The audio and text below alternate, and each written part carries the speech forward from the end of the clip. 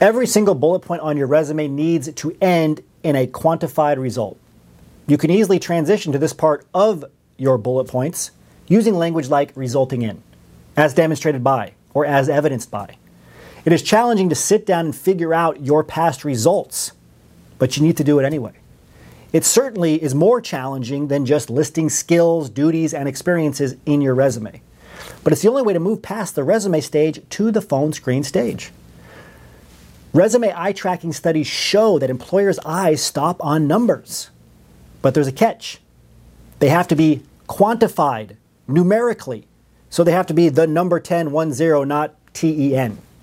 Examples of quantified results include resulting in X number of ABC reports, resulting in X number of poster presentations on ABC topic, resulting in X number of publications, including a publication in an ABC journal, or as evidenced by X collaborations, including a collaboration with ABC Research Group, whereby X is the number, the numerical value, 10.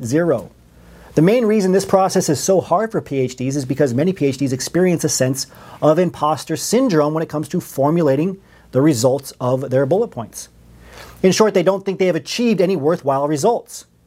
PhDs often feel like they can't claim a result as an achievement if anyone else was involved.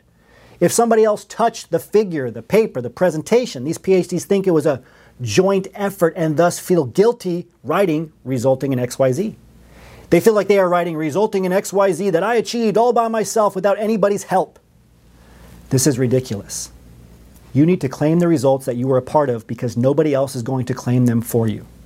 If you do not have the courage to claim ownership in part or whole for your past achievements, why would any employer hire you? Because you want others to have the credit? Because you are a passive team player?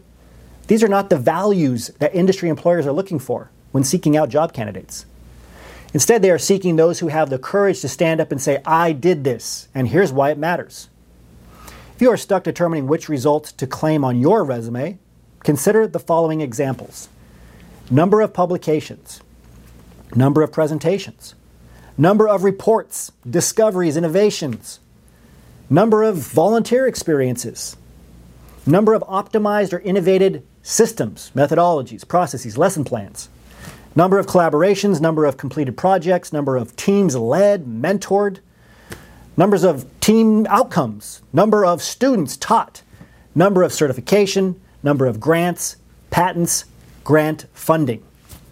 To finalize your bullet points, there should be 3 parts to every bullet point.